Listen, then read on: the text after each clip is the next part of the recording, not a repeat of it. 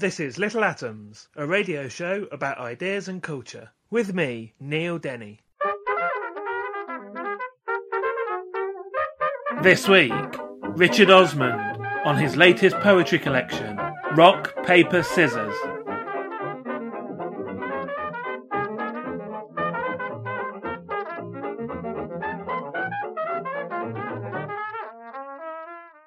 Richard Osmond works as a wild food forager, searching for plants, fruits and fungi among the forests and hedgerows of Hertfordshire.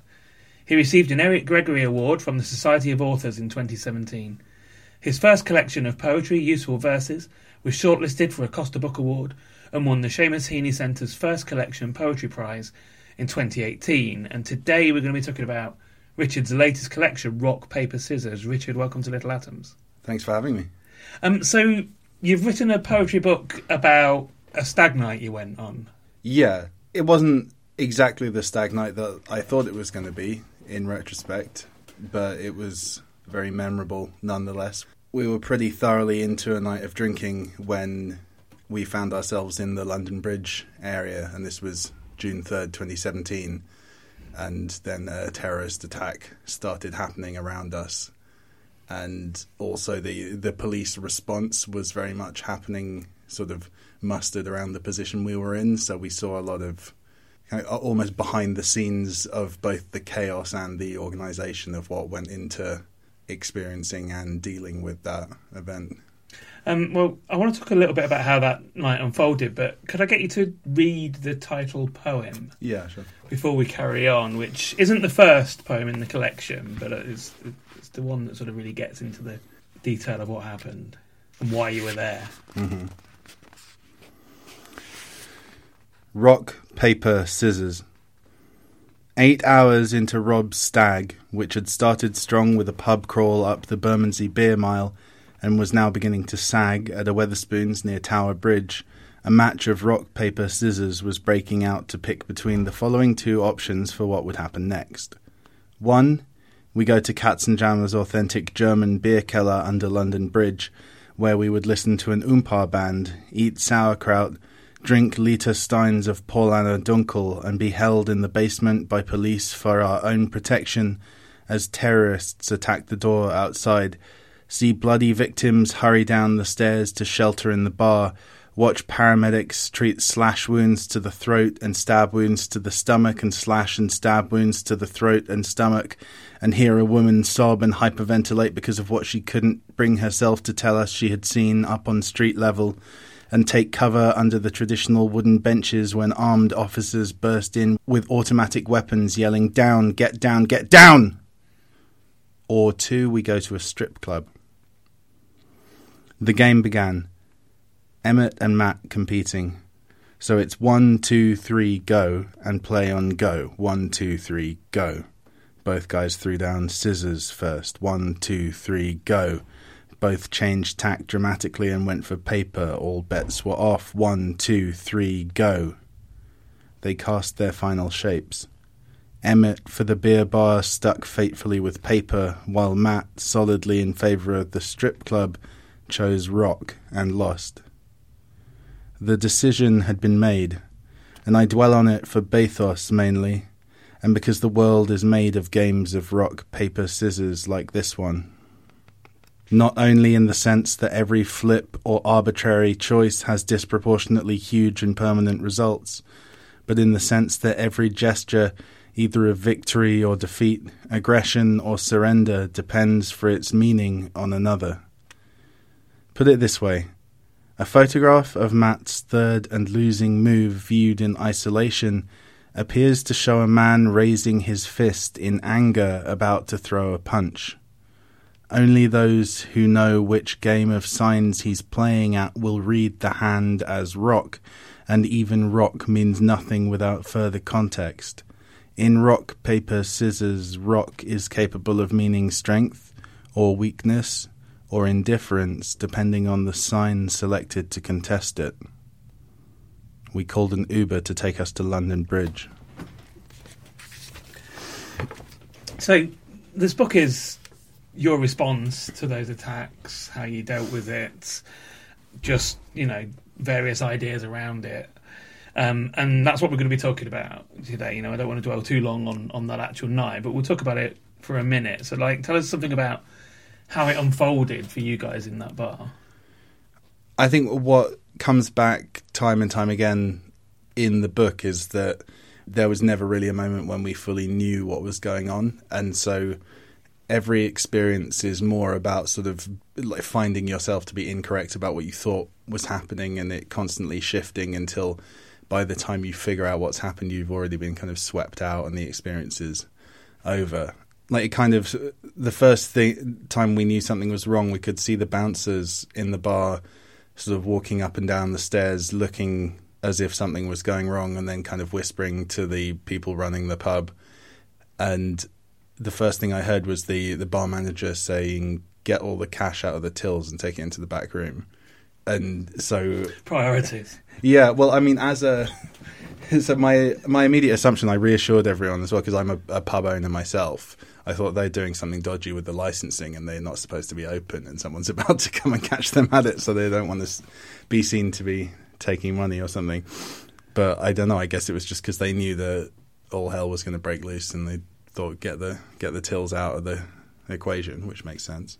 Then there was a sort of a trickle of, first you get more and more kind of security looking people and police coming down the stairs, and then it looked like they were, because it's an underground bar, they were using it as a kind of almost like an air raid shelter or something. They were sending injured people down into the bar, and it's like every few minutes you'd get someone who was sort of trying to staunch the bleeding coming down, and then they were sort of taking more of the space over. I think some paramedics showed up, and they were kind of making up an area to look after those people, and then we were kind of edging away from there to give everyone more space, and then suddenly the police came in and sort of ordered us to the ground, and that was a bit confusing as well, because a lot of the police weren't in uniform, but they were holding automatic assault rifles, so you have no idea what's going on at that point. And the fact that you're told to lie down and you do it, it's not because you feel safe or you feel like you should do it because you trust this person, you just do it because there's a gun. And a lot of very sort of striking and dramatic things happening which didn't get fully explained till afterwards, but also kind of because, when you see things involving guns and violence on TV, that's in a work of drama where people have already gone through and decided what the significance is of the drama that they're depicting. And so they've taken the sort of the loudness and violence and attached it onto a solid meaning that they're trying to communicate, whereas we were experiencing we had the loudness and the dramatic qualities without it having been made sense for us, which I guess is what all kind of tragedies like this are like. And of course, you'd been having a really great day up until that point, and you're all drunk. Yeah, it sobers you up quite quickly, but that's something that, especially in like such a cliched type of drunkenness as a stag night, you realise that you're playing a game with certain social rules, and then you're suddenly put into like a very different game that has quite dangerous rules that you've never played before, probably. And that's kind of how the book spins out into thinking about other sort of broader themes regarding society and how we communicate and how we relay news and how we worship and how we communicate, and this idea that there are all these different languages and all these different codes that are clashing quite dangerously and confusingly at all times, but especially in an incident like this.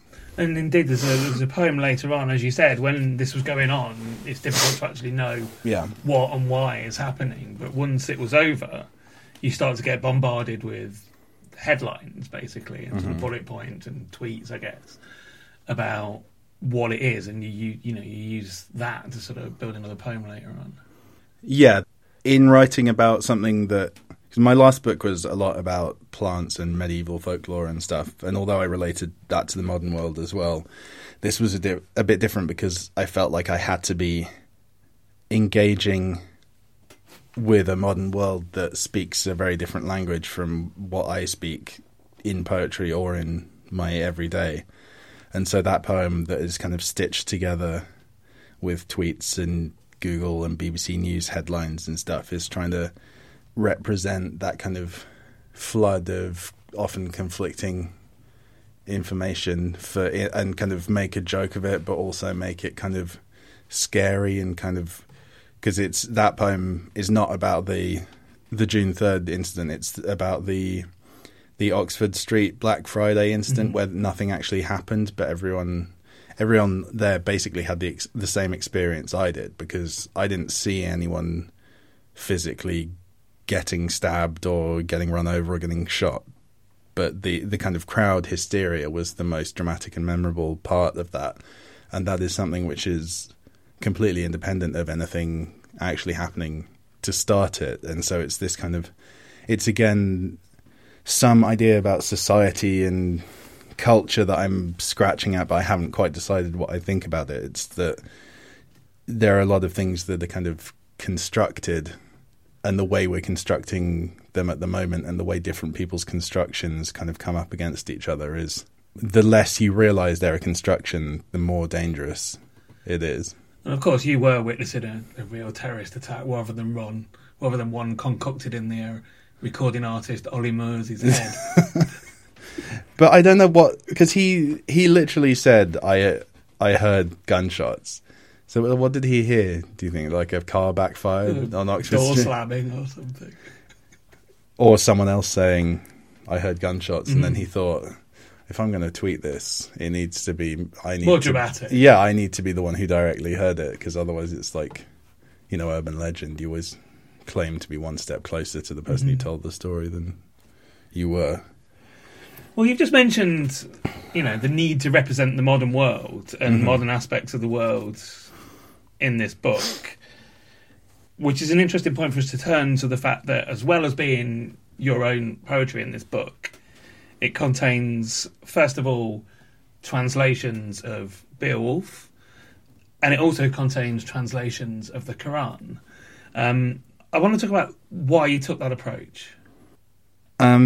The idea of having a book that was a kind of collage felt quite important, because it showed, at the time I was writing it, there were a lot of sort of dangerous populist politics, and lies were becoming very common from a lot of sides, and the idea of sort of one stable person's voice telling you things, even that, something as simple as that, seemed quite dangerous. And so I wanted to do something which was complex and kind of multi-vocal, and allowed me not to commit to having any kind of belief or argument, because I don't think I didn't write the book with any intention of putting a particular view across or finding an answer to any of the problems I mentioned. But it just gave me a way of kind of explaining some of the chaos and being able to explore some of the ironies and contradictions and some of the odd similarities between very disparate texts. And I chose the ones I did because, well, the Beowulf one, the passage I particularly focus on in Beowulf is where Grendel runs into the beer hall and starts killing people who have just been up drinking all night, basically. And as a student in university studying that passage, you end up reading a lot of criticism and writing a lot of essays where they talk about how the Old English poetry was revering a kind of mercenary tribe-based political system where one guy builds a nice hall and then you all sit there being loyal to him because he gives you treasure and gives you, protection and comfort, and it's revering those kind of values which go along with sitting around in a hall and drinking.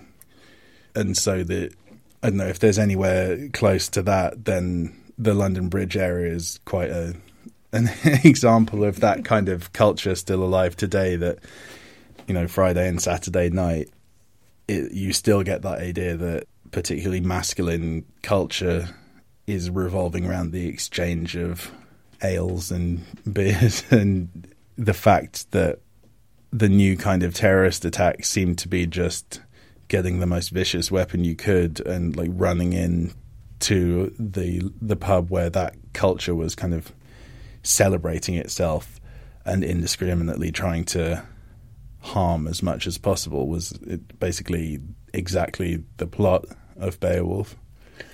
Well, I want to get you to read particularly one of the Grendel attacking the beer hall translation parts of Beowulf in a minute. But before we do that, even more to bridge those two themes, could I get you to read your own poem, Osama bin Grendel, please? Yes.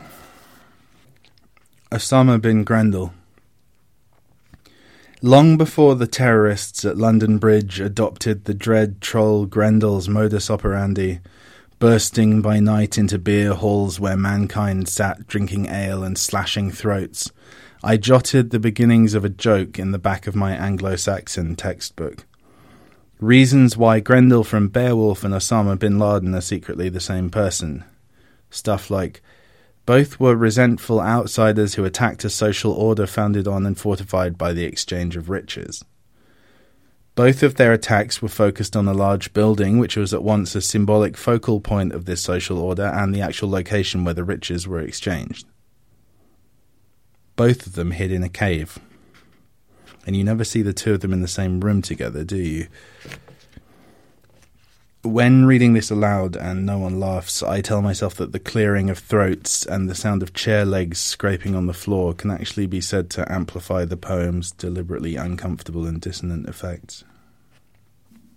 I'll get you to read one of the Grendel attacking the beer hall sections then, if you could read Sick Flame for us. Sick Flame.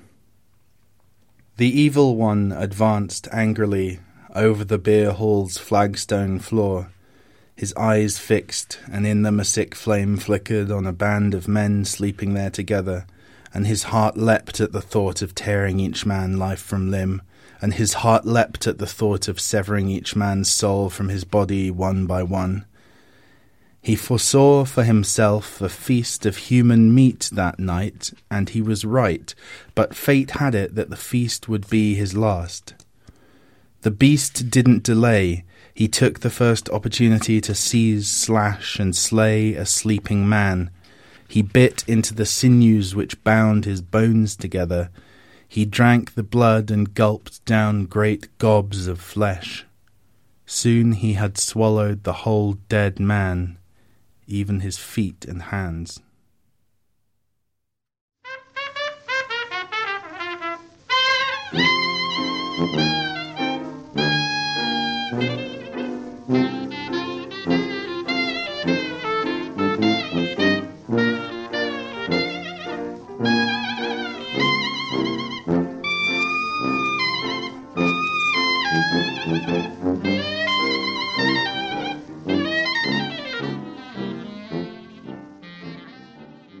You're listening to Little Atoms. I'm Neil Denny. Today I'm talking to Richard Osman, and we're talking about his latest collection of poetry, Rock, Paper, Scissors.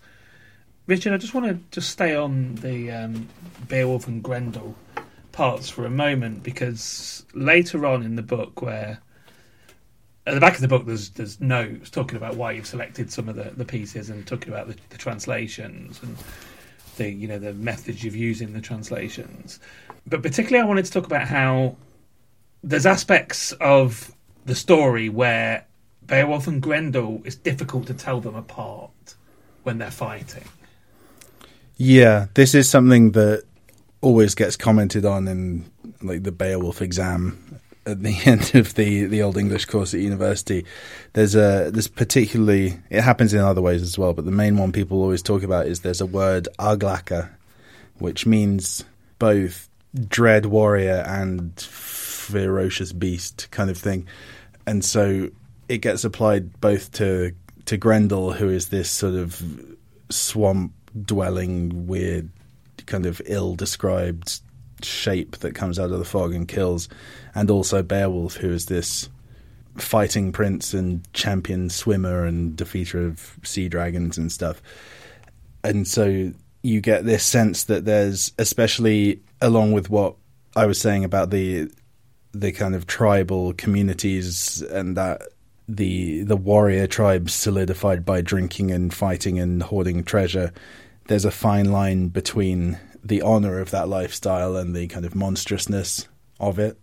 And so when you get Beowulf fighting with all his strength, and then he gets called an Aglaka, and it kind of implies that, you know, you see a flash of the beast on his face at that moment. And similarly, when Grendel has that word used on him, it's almost like he's kind of a thane for just a coincidence or something that has made him get shut out of the society. And if it wasn't for the bad luck of the curse that he carries, or whatever it is that has set him as this monstrous person, that maybe he would be just another member of the Hall.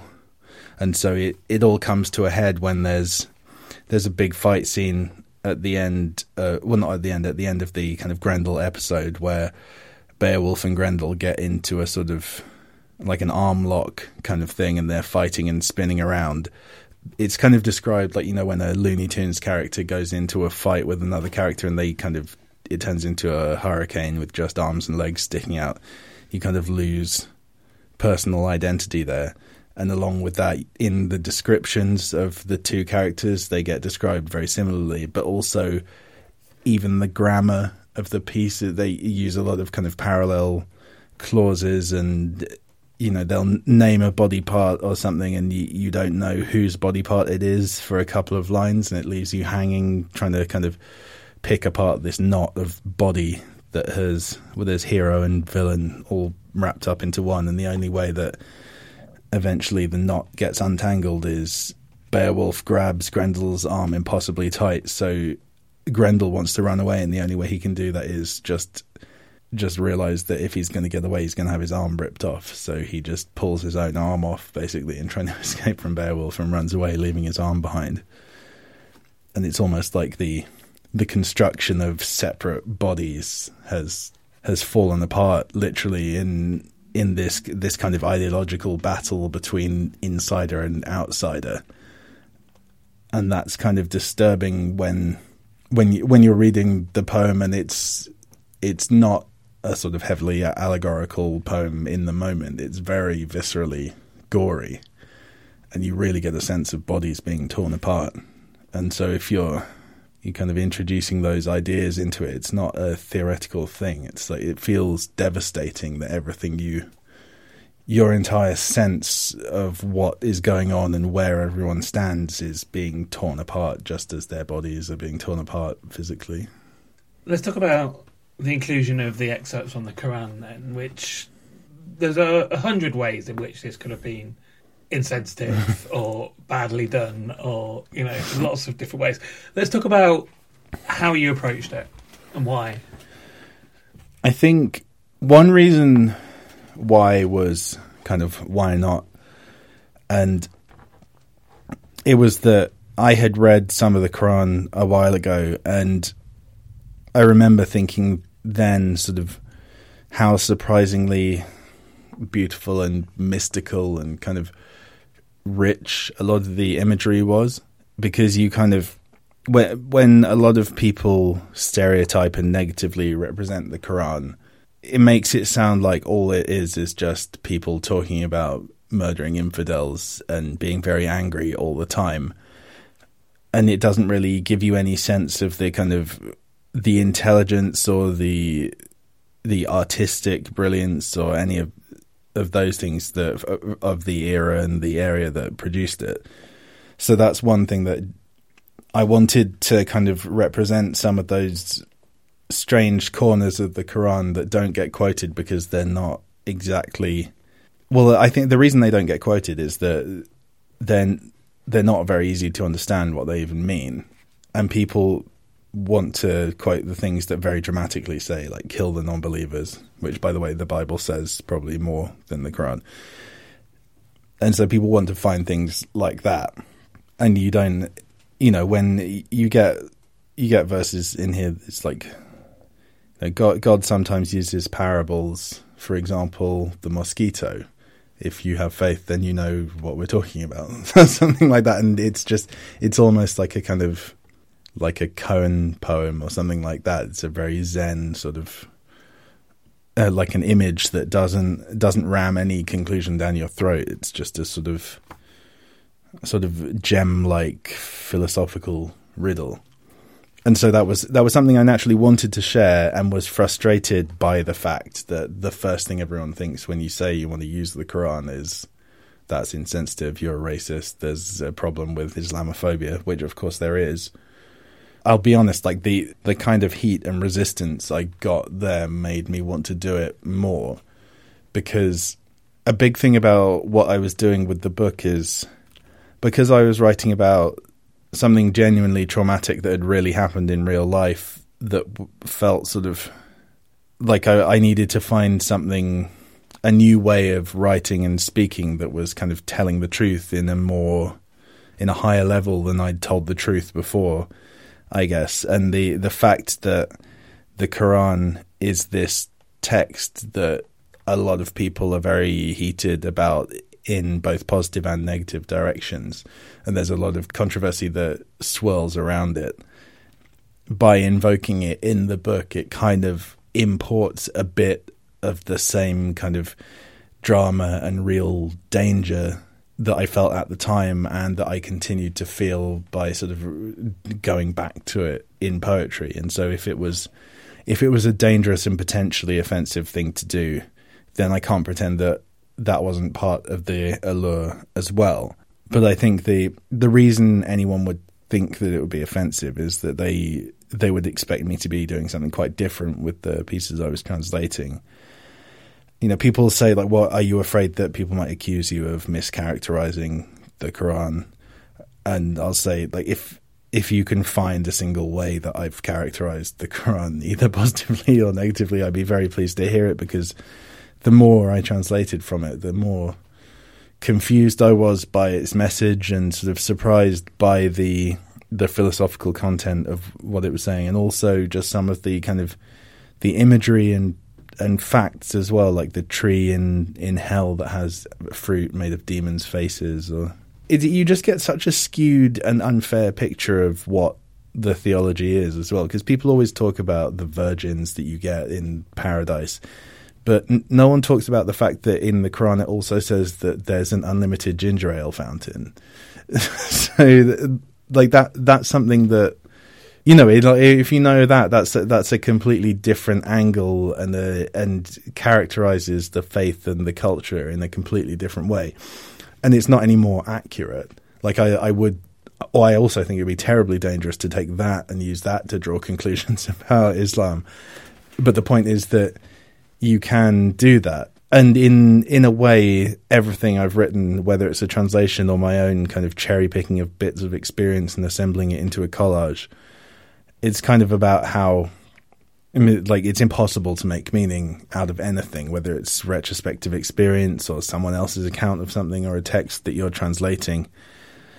And so you're left with this kind of interpretive act which creates as much noise as it does meaning. And that's another reason that the Quran is important, because it's more than any other religious text, it has this concept of interpretation baked into it. So the Quran isn't just a standalone text. You've got multiple layers of interpretation, and then interpretations and glosses on those interpretations. And so the central text of the Quran, which is what I was working on, is this chessboard of pieces, or this kind of highly contested, very overdetermined text, which I was very interested to sort of see what happened when you move the pieces around without having a political goal, and really make it more about the actual content of the text, and not trying to kind of prove any point either way, but sort of put the focus back onto what it actually says in a way that kind of exposes some of the sort of the interesting but not that dramatic corners of the text as well. Can I get you to read, there's an early piece about a bee. Yes. The bee. A sign will be apparent here to those who reason. God inspires the bee directly. Your approach to the Bee, translation of both build in the mountains, the Quran build in trees Beowulf, and in that houses, you build in use buildings. often Feed modern on all language fruits for and want of a better follow word, in the that's perhaps paths and anachronistic for the hollow actual, ways thing trodden that you're for you by the translating. Lord. And I wanted to talk about And that from idea. there the bee's belly Yeah, I flows think a drink a lot of of the many time, colours, especially to with feed these and texts heal like Beowulf mankind. and the Quran, that Surely they've been on fully reflection, translated this now. Both of them must be have a sign. like corpus database websites where you can look up every single word and you can see what 20 or 30 different people have translated it as.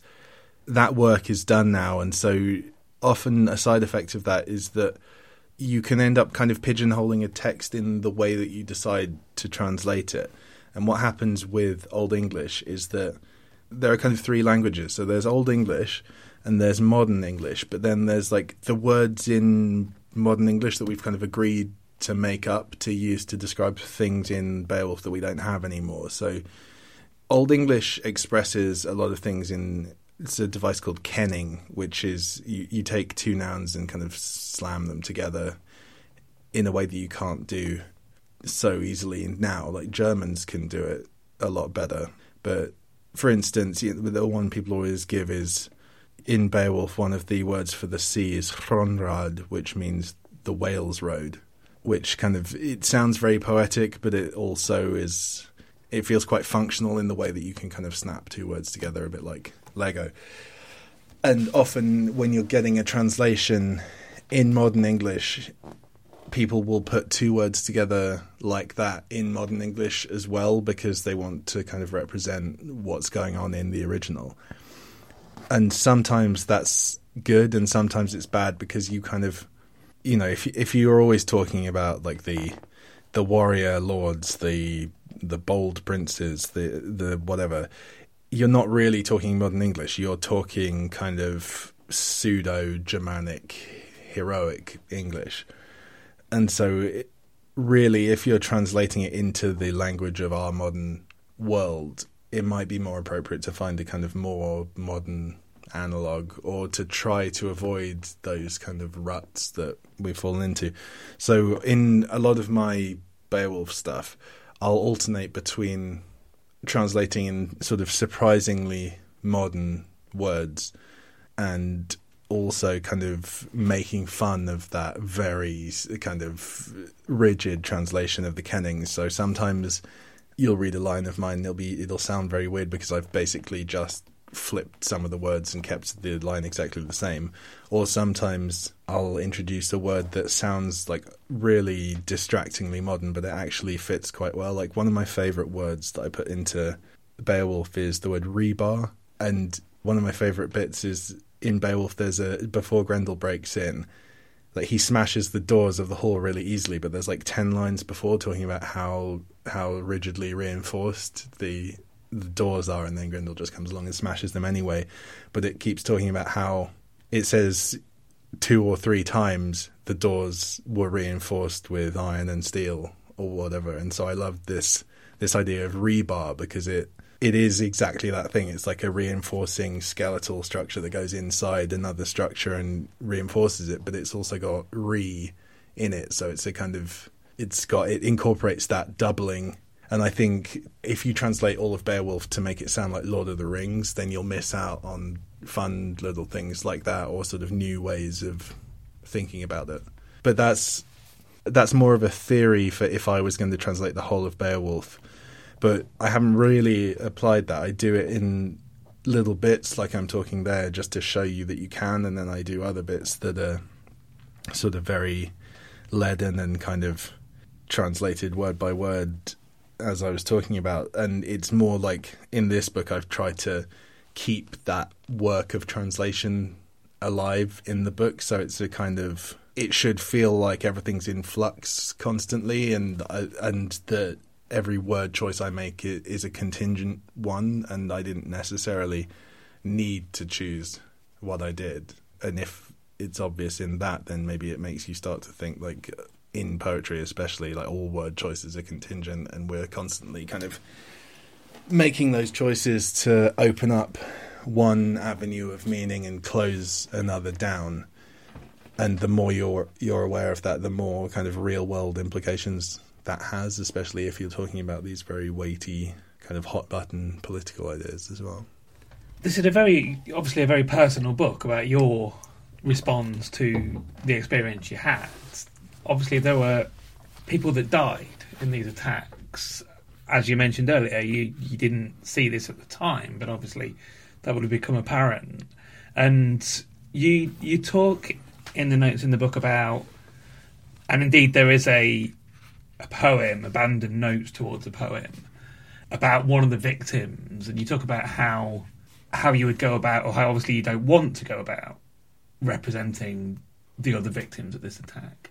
Yeah, I think I have a problem with a lot of poems, like leaving aside the morality of kind of victimhood and that kind of thing. There's a school of poetry that is facilitated by the internet now, where you're kind of, the poet is this sort of all-consuming predator who grazes through the internet looking for a quirky, interesting fact and then kind of feeds on it like a vampire to make a quirky, interesting poem and then post it on Instagram. Yeah, exactly. Post it on Instagram, and so the loop continues. And it's, I think that creates a position of a lot of privilege, and it often prevents poetry engaging socially with anything because, you know, poetry used to come out of social contexts where people were discussing with each other and people were writing letters to each other, or there was, you know, it was everything other than that kind of solitary act of sort of creating this poem that's basically part of your self-presentation on the internet. And anyway, that's something that I find annoying. And to me, the worst example of that would be, for me, having decided to write about this terrorist attack in which I wasn't hurt at all, to then sort of decide that an important part of writing the book would be to talk about the victims, and then to think I'm going to go online now and look up details that previously meant nothing to me and try and kind of milk some emotion out of that. And so the genuine emotion that did come from that was just a profound feeling of kind of disgust and guilt with myself about the whole project of the book for a while. Just feeling that the experience wasn't enough to kind of have the balls to sort of, you know, say that I had a right to talk about it or to express anything in the face of the loss of someone's life, which is kind of so above and beyond a lot of the kind of obscure linguistic tricks that I play in the book, or the kind of slightly bittersweet funny things that I notice, because, you know, there are poems in the book that kind of try to talk about how even when you're really terrified for your life, the mundane kind of funny stuff doesn't stop happening, and there's a lot of disjunction there. And so in a way, the light-hearted moments of that became horrible when you're feeling guilty for that. So yeah, I wrote that poem because that was, I tried and thought, what would it be like if I tried to write something that properly honoured this person? And then it became a sort of horrific, guilty feeling, and I thought the only thing worse than going through with it and doing it would be to kind of not address that guilt. And so I hope that just by writing completely honestly, and it's called Abandoned Notes, and it genuinely is just the Word document that I hadn't finished, copied into the book. And in a way, it's a bit different from a lot of the other stuff in the book, because it doesn't pretend to be finished or have any kind of conclusion or anything. It's just this sort of record of, yeah, for better or worse, what my genuine thoughts are about this man who died, among others. And you just mentioned there about, you know, your own feelings of sort of disgust in some respects throughout the process of writing this book. Mm-hmm. You know, fighting, I guess, with the very concept of doing it. And to round us off, it would obviously be, you know, often one here would ask a, you know, rather glib question about how, you know, working through this book has helped or something, which is nonsense. What did you get out of writing it? I don't know. I think it was more that I can't really imagine how I would have thought about any of it without having written it. It kind of was a natural thing that came out. Like, I started writing it only a couple of days after the incident had happened. And in that way it was, I guess it was just a kind of my thinking being set down on paper. And I don't know, I guess if there's been a benefit, it's that it's kind of reminded me to try and cling on to as much kind of subtlety and awareness of complexity in a lot of emotive issues that come up in the news or in politics and that kind of thing. Because I remember, even with sort of little video clips were finding their way out from where we had ended up on the night, and just the way they were talking about it, you could see already that it wasn't at all reflective of exactly what had happened. And you just think, there are dozens and dozens of things like this I see every day that you just have to take at face value, otherwise you wouldn't have time to exist. But being on the inside of one of them shows that every single one of them is this sort of huge, tornado of meaning that's up for grabs and can be bent in whatever way you want. So it was kind of, I guess it was a healthy exercise in sort of picking a case study for that and pulling it apart and kind of showing what some of those influences are and how complicated it is to say anything. But I don't know, I think that's probably been quite damaging for my next book, because after writing a book that sort of challenges the concept of ever writing a poem about anything and ever making anything significant or sincerely meaningful without it being hypocritical or kind of philosophically undermined in all sorts of ways, then you can't really go back and write a poem about finding a flower in the forest or something, can you? It would be a very strange flower. Can I get you to just finish us off with one more of your poems? Yeah. Perhaps A Tall Thin Man. Mm-hmm. A tall, thin man. I didn't see him in that imagistic way a poet in a poem sees things like a wheelbarrow or a discarded woman's shoe and captures them and their whole essence out of time.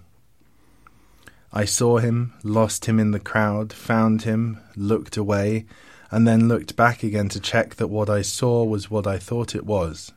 It was a tall, thin man. A tall, thin man holding bundled cloth against his neck. A tall, thin man with wadded fabric held against his neck, soaked with blood-red blood, who had found his way downstairs to Katzenjammer's to shelter underground, with an expression on his face I didn't recognize at first, because just as I did not perceive him in a singular or poetic way, neither did he perform his suffering according to convention, but looked frightened in a way few actors would act when asked to portray fear, blank, withdrawn, and with a gait and posture of both stiff dignity and urgent shame, like one of those people you read about who, when they start to choke in public, hurry to the bathroom in embarrassment and die alone. I've been talking to Richard Osman. We've been talking about his book Rock, Paper, Scissors, which is out now from Picador Poetry. Richard, thank you very much for coming in and sharing it with us. Thanks for having me. This episode of Little Atoms was produced and presented by me, Neil Denny, edited by Sky Redman, and was first broadcast on Resonance 104.4 FM. Little Atoms is supported by 89UP and hosted by Acast. If you enjoyed the show, please do subscribe, rate us on iTunes, and even tell a friend. Thanks for listening.